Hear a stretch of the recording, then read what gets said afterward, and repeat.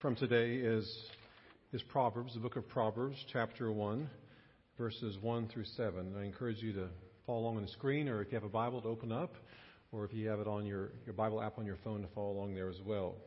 Proverbs chapter 1, verses 1 through 7. And just a word, especially for the kids today. The theme today is wisdom. And so I encourage you to listen during the scripture, but also during the sermon. How many times do I say the words wise or wisdom? It's a challenge to you today. So let's try it. Chapter 1, verse 1. The Proverbs of Solomon, son of David, king of Israel, for gaining wisdom and instruction, for understanding words of insight, for receiving instruction in prudent behavior, doing what is right and just and fair, for giving prudence to those who are simple, knowledge and discretion to the young. Let the wise listen and add to their learning, and let the discerning get guidance, for understanding proverbs and parables, the sayings and riddles of the wise.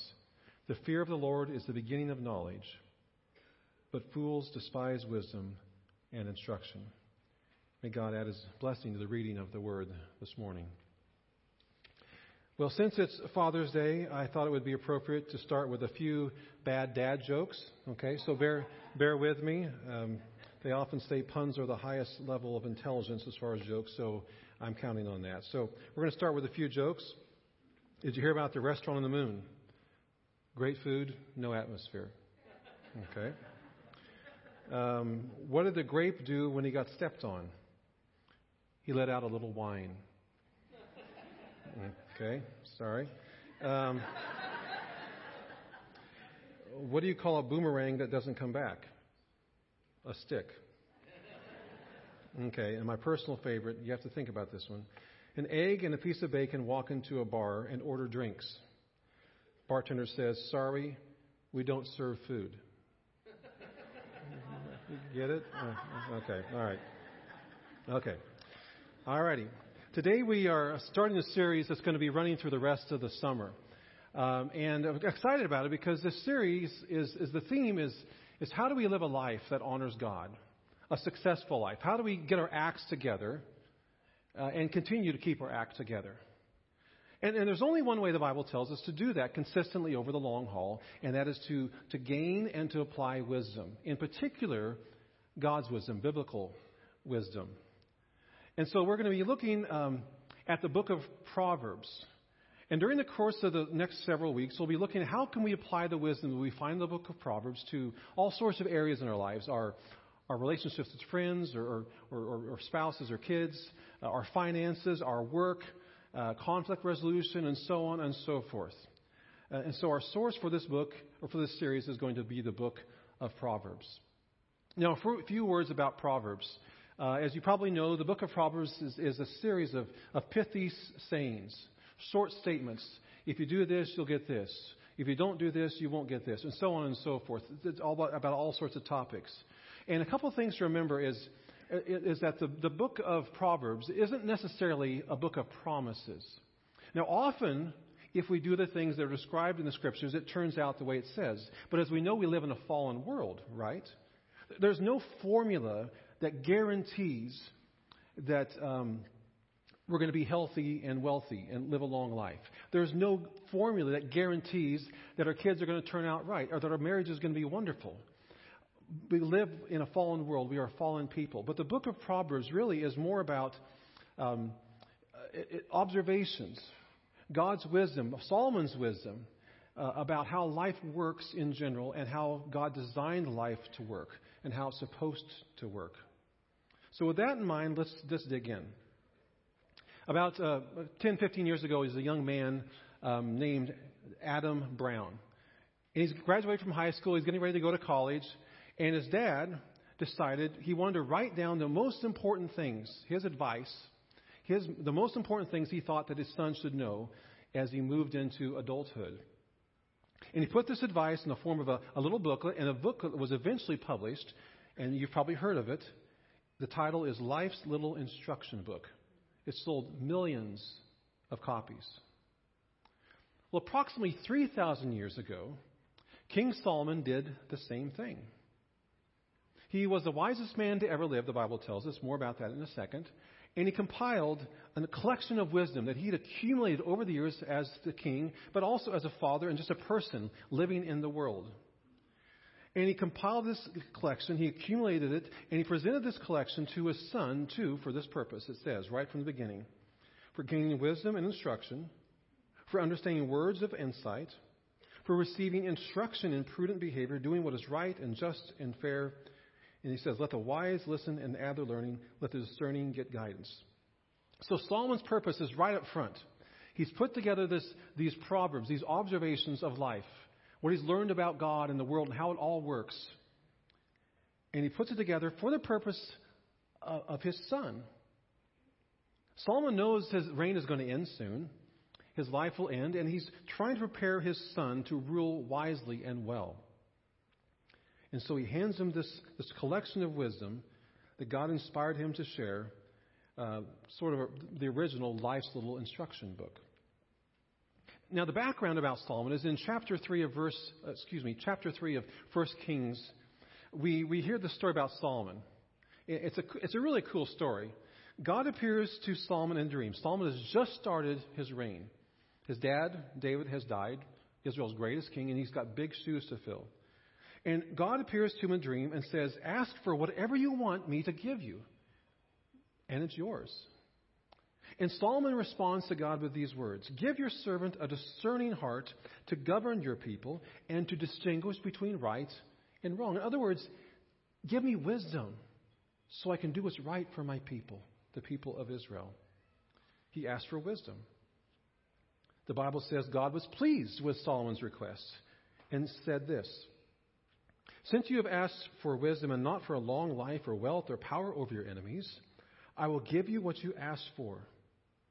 Plus, I will give you what you didn't ask for, wealth, honor, and a long life. So God gives Solomon wisdom, and Solomon passes that wisdom on to us in this book of Proverbs. Now, you walk into a big bookstore, like a Barnes & Noble. I was in one recently. I love bookstores, and all these different sections. And, of course, one of the biggest sections is what? The advice section, the how-to section, how to have a better marriage, how to raise perfect kids, how to make a lot of money, how to influence people, and so on and so forth, how to get healthy, all these different things. And there's a lot of good advice, but some of it's just kind of hit and miss. It really isn't real helpful. But when we get our advice from the Bible, it will prove right every single time. The Bible draws a clear distinction between the wisdom of the world and God's wisdom. Proverbs says this, there is a way that seems right to a man, but in the end it leads to death. One of my favorite episodes of Seinfeld, George Costanza. Remember George? He's Jerry's best friend, kind of a lovable loser. And he's tired of being a loser. He kind of comes to an epiphany. He's in his mid-30s. He's unemployed. He's living with his parents. He's desperately single. He's broke. And he's sitting with his friends in the coffee shop where they would often talk about all sorts of silly things. And he realizes that he's gotten into this place in life by following his natural instinct. And his natural instinct has brought him nothing but misery. So George decides that from now on, he is going to do the opposite of his first instinct.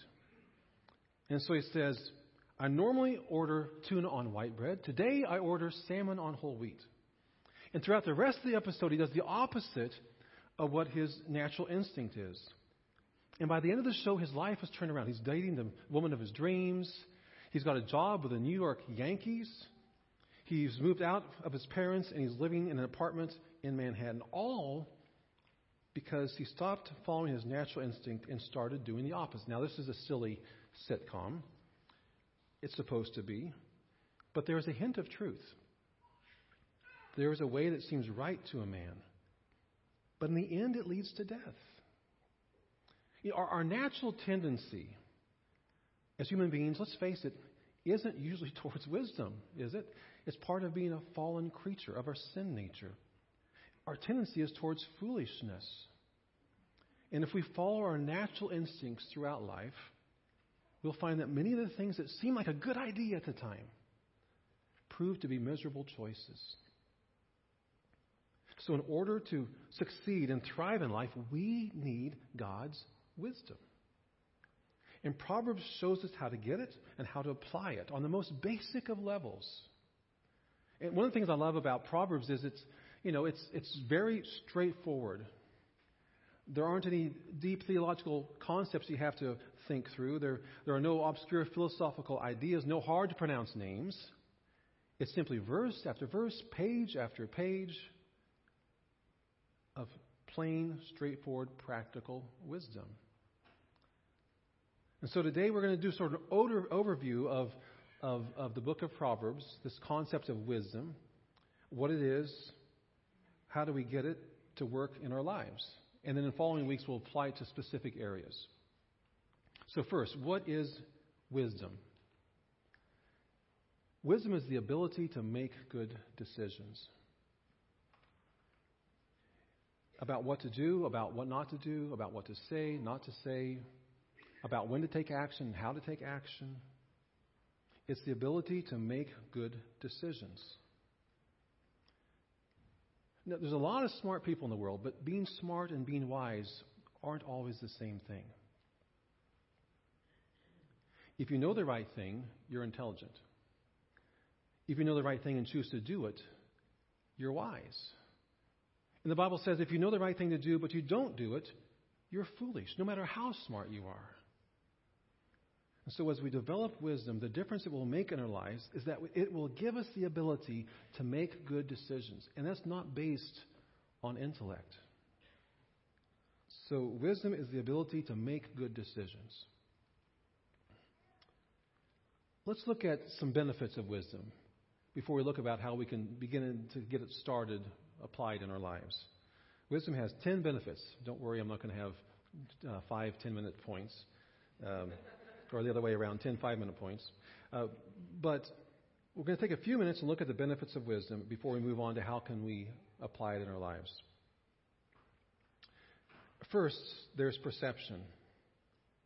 Wisdom gives us an accurate perception of life, doesn't it? When you're wise, when you have God, you get God's perspective. You understand what's important in life, what to value, what not to value. Wisdom gives us an accurate perception of life.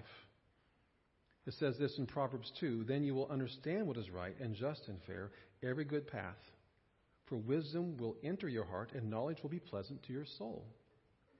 Secondly, prevention. Wisdom will prevent us from engaging in self-destructive behavior. Pretty obvious, right? Proverbs 2, wisdom will save you from the ways of the wicked. Proverbs 3, then you will go on your way in safety and your foot will not stumble. Wisdom prevents us from doing self-destructive, stupid things. Third, prolong. Wisdom will prolong your life. Proverbs 3, keep my commands in your heart, for they will prolong your life many years. Long life is in her referring to wisdom, in her right hand. For through me your days will be many and years will be added to your life. Now, again, not a guarantee, but how does wisdom add years to our lives? Well, if a person believes that God is in control, that God has a plan and purpose, if they have that perspective, studies show that those who meditate and pray on a regular basis, stress is lowered, they live longer and healthier lives. Having wisdom adds years to our life, and as the cliche goes, it adds life to our years. Peace. As we develop wisdom, we will enjoy a life of peace. Proverbs 3, her ways, again wisdom, are pleasant ways, and all her paths are peace. Wisdom brings peace of mind. Prosperity. Don't read me wrong here. Doesn't mean we're going to become Warren Buffett. Wisdom will prolong your life many years and bring you prosperity. Long life is in her right hand, and in her left hand are riches and honor. In other words, wisdom helps us to make good choices regarding our finances, what we do with them, what our understanding of who they belong to, and how we use them. Next would be poise. Wisdom gives us quiet confidence. Proverbs 3, have no fear of sudden disaster, for the Lord will be your confidence and will keep your feet from being snared. Seventh, protection. Wisdom will keep us safe. Proverbs 4, do not forsake wisdom, and she will protect you. Love her, and she will watch over you. Precision. Wisdom gives us the ability to take the right number of steps in the right direction at the right pace. When you walk, your steps will not be hampered. When you run, you will not stumble. Two more. Prudence. We don't use the word prudence very often, but the book of Proverbs uses it over a dozen times. When I hear the word prudence, I always think of Dana Carvey's skit about George Bush. Remember that? Saturday Night Live. Not going to do it. Wouldn't be prudent. Prudence means caution. It means discretion, good sense. I, wisdom, dwell together with prudence. I possess knowledge and discretion. And finally, wisdom pays. It rewards those who know and apply it. If you are wise, your wisdom will reward you. So those are the benefits of wisdom. But let's get into, where does wisdom begin? This is the most important thing I want you to remember today. The fear of the Lord is the beginning of wisdom. It's said a couple different places in Proverbs. The fear of the Lord is the beginning of wisdom. What does that mean? Well, it means that we have an understanding of who God is, that He's holy and righteous and perfect and powerful and just, and He's good and gracious and loving, and we have an awe and a reverence, and we humble ourselves, and we bend our knee, and we submit ourselves to Him. And we understand that everything we are and everything we have comes from Him, and that we rely upon His grace, that we trust in His love for us, and that without Him we are lost. The fear of the Lord is the beginning of wisdom. And the wisest thing we will ever do is to give God the place He deserves in our lives, to put Him first, to choose Him to be the Lord of our life. That is where the path to wisdom begins. So finally, in the last few minutes, there are 3 things that we can do to put wisdom to work in our lives today. Now, wisdom is a process, right? And we often think, well, those who are older are wiser. Often that's the case, not always, though. But we can benefit from wisdom right now. Hopefully, as we grow older, we grow wiser. We can benefit from it starting today. Even up to this moment, you have been a fool in some area of your life. You can start putting God's wisdom to work today. Because there are 3 things that will help us to do that. First, the Bible says you reap what you sow. God cannot be mocked. You reap what you sow. In other words, we must believe that thoughts and behavior have consequences and produce resulting or corresponding results. So, for instance, when you get up this morning, maybe you made yourself a cup of coffee and you poured in some sugar and cream. What you did not add bleach, because you know that if you do, the consequences are not good. That same belief you have in the consequences of drinking something toxic can be applied to the other areas of your life. I mean, the reason we do some of the stupid things we do is because we don't believe in the consequences. We say we might, but we keep doing it over and over because we think it's not going to affect me. It affects them, but it hasn't affected me yet. I'm going to get away with it. Or I'll stop doing it at some point in the future. For instance, we think we can eat pizza and ice cream without gaining weight. I went to the doctor the other day. Everything's great except my cholesterol isn't where it's supposed to be. And so I'm learning I cannot eat junk food a lot. The consequences of our choices. We think maybe we can smoke a couple packs a day and not lose a lung. Guess what? Eventually that might happen.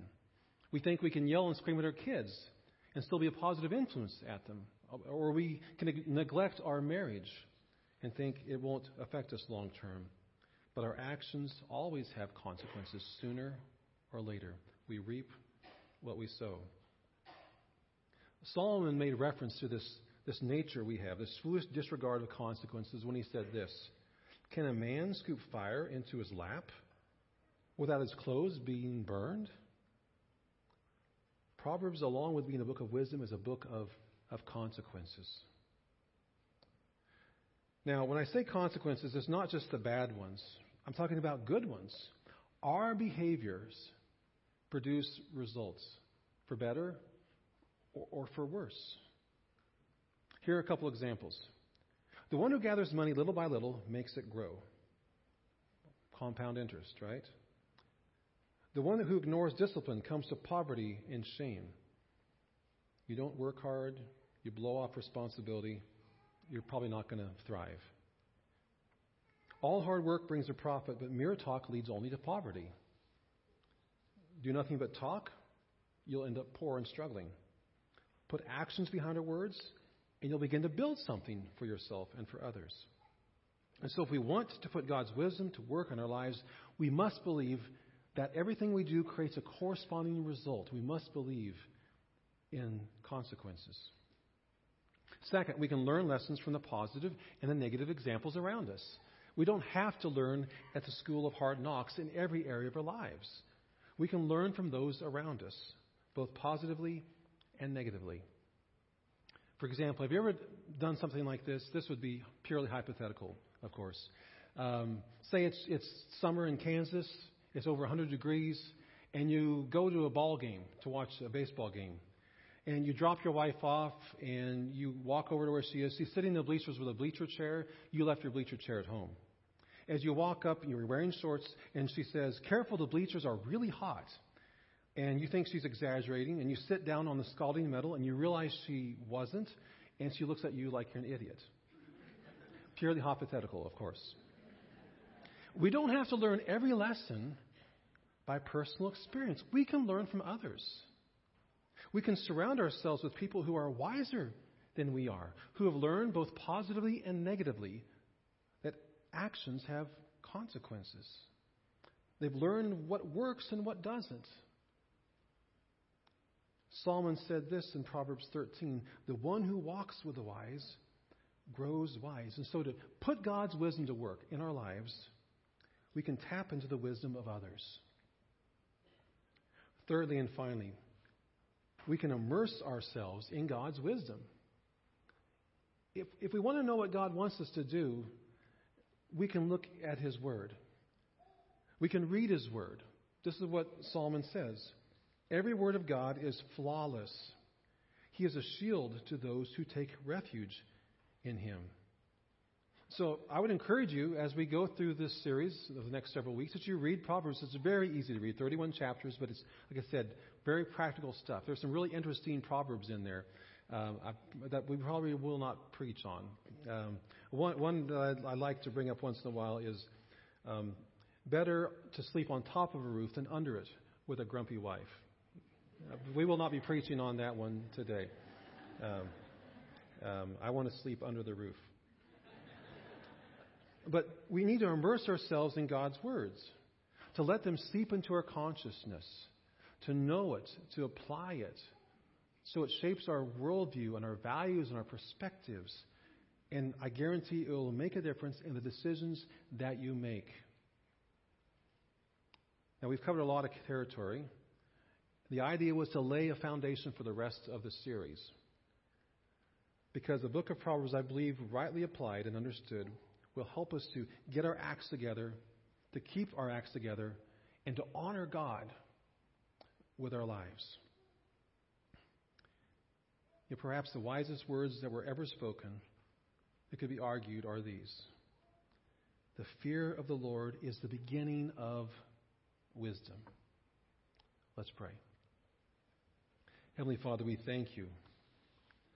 We thank you, Father, for the fact that you are not only a loving God, a powerful God, but you are wise. You are the source of all truth. You are the truth. Lord, you are the author and perfecter of our faith. And you have given us wisdom through your whole word, and especially we look now at the book of Proverbs. Help us to be, Father, people who begin with an awe and a reverence and a healthy, reverent fear of you, Lord. That we would submit ourselves to you, that we would bend our knee before you, that we would acknowledge everything we have and everything we are comes from you, and that we rely totally upon your love and your grace and your goodness, your faithfulness. So, Lord, help us as we move forward through this series to grow and mature and become wiser. To not only know the right thing to do, but to become wise and to do it. So we offer ourselves to you now, Lord Jesus, through your name. Amen.